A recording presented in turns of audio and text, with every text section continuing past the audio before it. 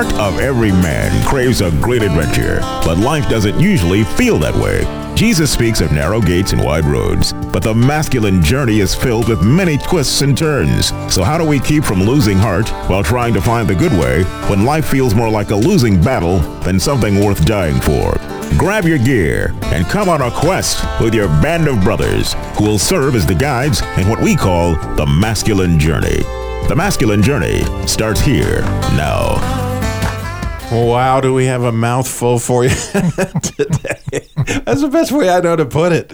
I mean, today's show topic, right, Corey? I mean, these words, they're huge, and they just don't sound like fun at first take, do they? Not really, but, I mean, interpret. That's not that big of a word. Well, interpreting, when you put the ing on it, and then, go ahead, Jim. And then you got interpreting. It's 2 words with 10 syllables. Interpreting responsibility. And that second word, when we threw that one out there, I was like, oh, yuck. Nobody likes responsibility. Yeah, Rodney, it seems like you're putting your fingernails down there. Yeah, the nails on the chalkboard. Who wants responsibility in their life, right? Yeah, and so, but what's cool about this topic, actually, is I think, we did venture with God in this particular episode today. Number one, I have my good friends Jim and Corey and Rodney with me. Sam's not here to mispronounce Rodney's name. Not that we would ever pick on somebody when they're not here. Unless we know they're not listening.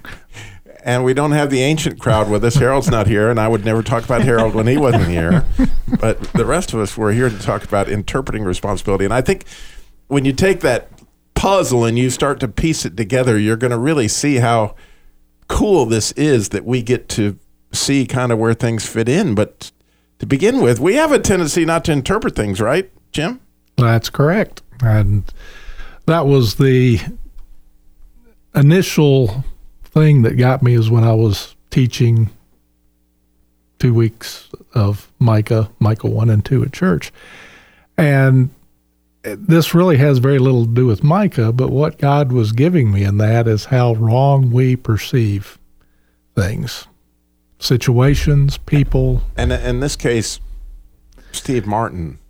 Yeah, you can't get the situation much worse than this one, and it's our usual funny addressing of it. Yeah, he misinterpreted. Dell. Why did you kiss my ear?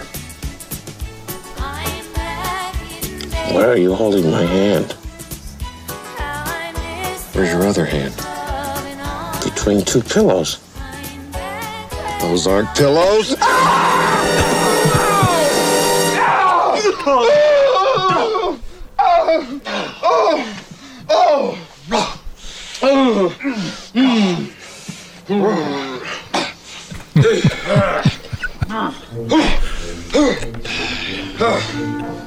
See that Bears game last week? Bears got a great team this year. They're going to go all the way. No, this show is not on posing, although that was a great recovery, posing, But misinterpreting things. And those are the 2 of the funniest guys that have ever been around. And what you don't see is they're stuck in this cheap motel in a double bed together. But that situation was one that just was absolutely, they were half asleep and doing what they might have normally been doing with someone else in bed. And that shook them both up pretty badly, that they misinterpreted the situation.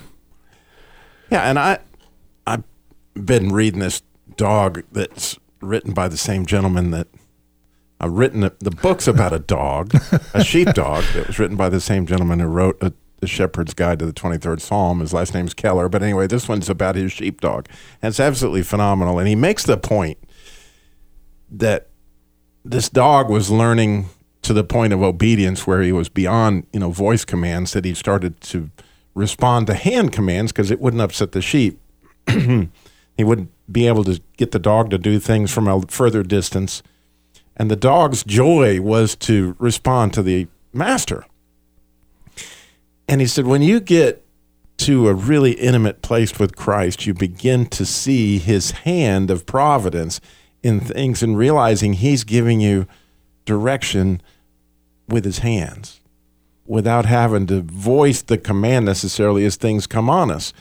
But in the case of Micah and the boys, they're in the Northern Kingdom, all involved with the idols and whatever. They could see there was a big old hand coming down in the name of, how do you say it, Sennacherib? You say it so well. No, I won't. Sennacherib. There you go, Sennacherib. He was coming, and he was going to hammer down with his hand, and that looked really... It looked like an evil situation, but it was God's hand through a not-so-pleasant fellow. And it was in response to the idolatry, the temple prostitution, all of the people of Israel, and of Israel in this case was the northern kingdom. Judah was the southern kingdom. And all were partaking, but Israel was all out in it. And Judah still had some that were trying to follow God. But you pointed out something as you were interpreting that yourself, it just didn't seem fair. That he was going to take out all these people, some of them good, some of them bad. Yeah, he was saving it the way it's worded. He was saving everybody in Judah. Now, it had already been pointed out in that there were plenty of people doing the wrong thing in Judah. And in Israel, he preserved a remnant of them, and it sounded like all of them were doing poorly. But I got to thinking, well, how do we know that God even separated the good from the bad? I suspect there were plenty of good people that were wiped out, and there were plenty of bad ones that survived it. And that got me thinking about the topic in my mind for tonight, which was misinterpreting people, situations, because we don't take it to God. Or when we do, we don't really listen to Which led you, interestingly, to Job, which, this interpreting responsibility, I think you might find this as a fresh view on Job you had not heard before. One of the things that I looked at in Job were the friends. And we've all heard they were great friends when they kept their mouths shut, and as soon as they opened their mouths, they were awful. But they really weren't. They were giving Job their best advice based on their interpretation of Scripture. And Job had, and you'll see it, that he had the same interpretation of a lot of things, that, why do evil things happen to good people, and why do good things happen to evil people? And that's a big hurdle for many new Christians. Yeah, I find that fascinating that obviously these people had a good heart. They were trying to give Job answers for all his dilemma, even though they had misinterpreted it. But here we have a clip from the movie Tom Sawyer, which is from a pretty famous book by a pretty famous author. Samuel Clemens, Mark Twain was my favorite writer when I was young, and still love him. And this is Huck has run away from the widow, and I think this is the last time before he takes off completely. But let's jump into that. Thomas, have you seen Huckleberry? No, ma'am. He didn't sleep in his bed last night. I'm beside myself with worrying. Oh, don't you worry, Miss Douglas. I'll go find him right away. Not till after the services, young man. Don't you agree, Martha? Oh, yes. Yes, of course, Polly. Hi! Huckleberry, what you doing back down here? The poor widow's beside herself worrying over you, huh? Ain't you got no feelings, no consideration? What? All you're thinking about is your own self. I don't understand you, Huck. Well, I give it 2 weeks and it just don't work. She makes me get up the same time every morning. She makes me worse. I gotta wear them fancy clothes that just smothers me. I can't smoke. I can't chaw. I gotta wear shoes all Sunday. I gotta ask to go swimming. I gotta ask to go fishing. Well, I'll be damned if I don't have to ask to do everything. Is it that bad, Huck? I tell you, I had to sneak up to the attic and cuss for 10 minutes just to get the taste back in my mouth. Well, just the same, Huck, you could have faced up to it. Told her you was leaving, instead of worrying her half to death. Huh? Huh? Is that all you can say? Huck! I gotta tell you, swimming and fishing ain't all. One of these days you're gonna find that out. What One of these days, you gotta have some responsibility. Yeah, and Corey, you found an interesting interpretation of that particular responsibility. Yeah, absolutely. I think we all have, as Christians, we all have certain people in our lives that may be close to us that we really care about, that you want to do exactly what Tom was doing to Huck. You want to scream at him. You want to say, you need to come to a boot camp. You need to come to church, all that. And sometimes, depending on your situation, you might do that. You might sound just like Tom does. But it's not our responsibility to make that person come to church. It's not our responsibility to make that person come to God. I know in my personal situation, if somebody had done that to me, I wouldn't be sitting here right now. You have to and this is what we struggle with a lot, is we think that we know God's plan, and we think we know better than him sometimes. And you just have to let God do what he's going to do and not try and jump to what you think should happen when you think should happen, because he has a plan for everything, and we just have to let his will be done in our lives with people and with yourself too. Just if we could just close our eyes and just let him guide us where he may, life would be a lot better, probably. I was talking before the show that I was losing the dealership, and there were all sorts of rumors flying that Robbie had stole the money, and there was over $1 million missing. And I knew the real story, but not everybody in town did, and a lot of people, the rumors were just flying, and a lot of people realized that I claimed to be a Christian, and I started the Christian Businessmen's Committee in Moxville, and so I was really concerned about God's reputation. So I can remember praying on my way actually into town one day, just going, God, I'm really worried about your reputation. All these people here think that, I'm a Christian, and they're running you into the ground because they think I stole this money, and I didn't steal this money. We have to do something about this. And God was so clear to me that day. I'll never, ever forget it. He just showed up. He goes, Robbie, I'm good with taking care of my name. I have this completely under control. Let's concern ourselves with interpreting what was going on. And there was a lot of interpreting of the responsibility, but a lot of it has to do, like we talk often about, pausing and asking for that interpretation. Because believe me, God's like he showed up for Job, kind of gave him some answers. But it's so much easier to have our own answers. So we come back. We have more interpreting responsibility. Where do I fit into this? And how do I interpret it? When we come back, stay tuned. Oh, by the way, go register at a boot camp. I'm telling you, just like Huck. You better do it. Hi, this is Sam with Masculine Journey. I'm here with my son Eli. We're going to talk about ways that you can help support the ministry. One way, you can go to smile.amazon.com. There's information on our website there on how to do that.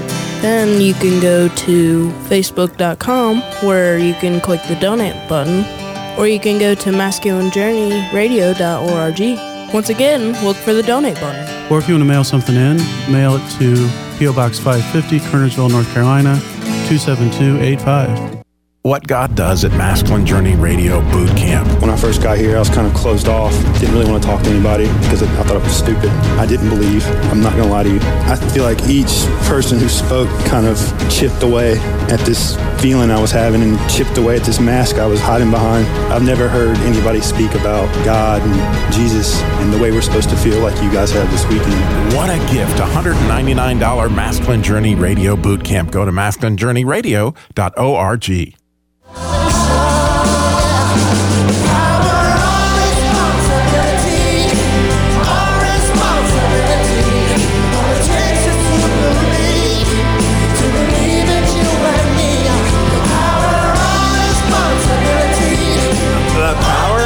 Responsibility. Whoa, that's heavy duty. That word just, Rodney, as you listen to Huck and Tom and think about, wow, how many times have I found myself there where I have this person totally judged? They could really benefit from my understanding here. Does that ring a bell in your life? Can you? Oh, it sure does. When I first saw the word responsibility come from Jim in the text, I'm like, okay, I'm an ISTJ. And I know judging very well. I've always done it. And it was later in life when I actually found out how bad it can be. So you keep living through experience after experience. You're judging. You keep finding out that, okay, they're not really trying to hurt me. They're not against me. They're just trying to do the right thing. Go back to Job and his friends. They're trying to really help. Can I just kind of listen to them and talk through it versus trying to fight with them over it? And that's one of the things that when you start to judge and say, okay, I'm going to take over and take control, you lose out on so much more. Just like Corey was kind of mentioning, we're going to have to bring up certain things. Yes, God's wonderful in our lives, and we appreciate so much, and all we can try to do is live through that moment to shine for other people, and instead of being the one that's going to be dictating what they're going to do and be judgmental, and I'm over the top of you. We're not that, it's hard to step back. And when you have children, as many of us do, it's hard. Now you hit below the belt. Yes, all right, it's hard. So, interestingly, you picked another clip for us, Jim, and this is kind of a dark clip, but this poor girl is really in a difficult strait in her judging of somebody that really has invested a lot in her life. This is a spoiler alert if anybody is watching Blacklist and hasn't gotten through the end of season 5, because this was the real, things are crazy. He's been pursuing this bag of bones literally because that's a secret he needs to keep. And this Who is he? He is Raymond Reddington. Raymond Reddington. Or at least that's what we believe. He's been trying to find the years. bag of bones. He had it buried. A friend that turned enemy dug it up and was trying to give it to his perceived daughter. And it really is a situation where no one in this entire series is exactly who. The good guys aren't that good all the time. They cross the line. The bad guys have good qualities. So it's a great study of character, but that's not the point. The setup is Raymond Reddington is burning the bones to destroy the evidence, and then we cut to a graveyard where the FBI agent who thinks that he's her father is talking to her dead husband. So yeah, if that doesn't confuse you, if that doesn't, clip. He's dangerous. I know he is. Nope, that was the end. But I'm not alone. Back to the beginning. I have help. Oh. You ready? That's the end of the clip. It's the end of the beginning. And that's part of the confusion. I'm confused. That actually was the part we cut out. Well, we saved it for you to be able to enjoy. What happened here is she has discovered the secret that he's been killing people and spending gobs and gobs of money to keep.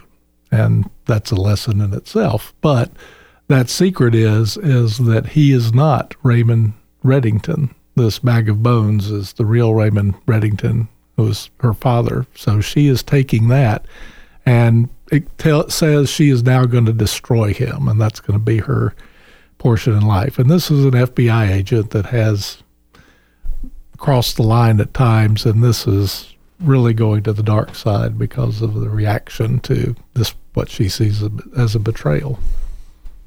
So she now has interpreted this guy. He's guilty of murdering her father, and she actually discounts all the investments that he's made in her life, prior to that. Now, it's time for everything he's done through this has been from his perspective, for her benefit, but he knows what that benefit is. He actually is almost a godlike figure where he always knows more than everybody else, and that gets really ugly sometimes. Well, to me, we're just so blessed with the group that we have here today, and that we have Jim with his deep study in Job, actually, to think about what Job's friends were actually up to there. I never really had spent any time considering that particular angle. But we also have Rodney here, and we have Corey. And Corey, I'm very curious. As somebody that recently, within the last 6 months came to Christ, and you're interpreting things and getting some ideas from Christ as never before. How do you hear this? So there's two parts to interpreting responsibility, right? We don't like responsibility so much, but something that I think vast majority of us love to do is interpret, all right?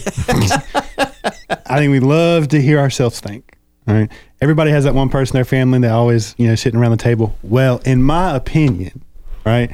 Well, a lot of times when I'm hearing something or being pushed in a certain direction by God, something I've prayed on, or just something that's been on my mind forever, and I see a pathway, and I feel like God's taking me down a certain path, and I'll just stop for a second and be like, well, in my opinion, God, I don't think that this is where I want to go. and you really need to agree with me is almost the given after, absolutely, in my opinion. Right. If you're smart, you agree with me. Exactly. And I think a lot of times if we could just stop trying to interpret the reason or the outcome that we think is going to happen or that we think should happen, I think, again, we'd be a lot better off. We don't know when certain people in our lives are going to, find him, or if they ever will find him. We don't know where he's going to take us. We don't know if our goals for ourselves are actually what's going to happen or what he wants to happen. And that's the beautiful thing about it. Yeah. And Rodney, we were talking about it, and, here's the part that I know will ring home with you, is that you were looking at that Philippians verse, right? With everything, with prayer and petition and thanksgiving, right? We're supposed to thank him for these crazy circumstances. So, yeah, when we find ourselves with the in-laws or the family members that are driving us crazy, or the workmate that drives you crazy, do you say, thank you, Lord? Do you say, hey, I love the situation you put me in, I'm really learning a lot? Or are you just completely frustrated and saying, get me the heck out of here, I want to head in another direction?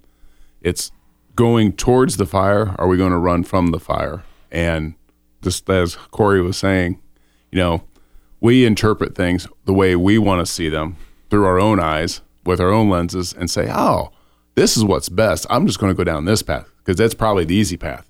But the harder path, where we have something in front of us to really scrutinize our thought process.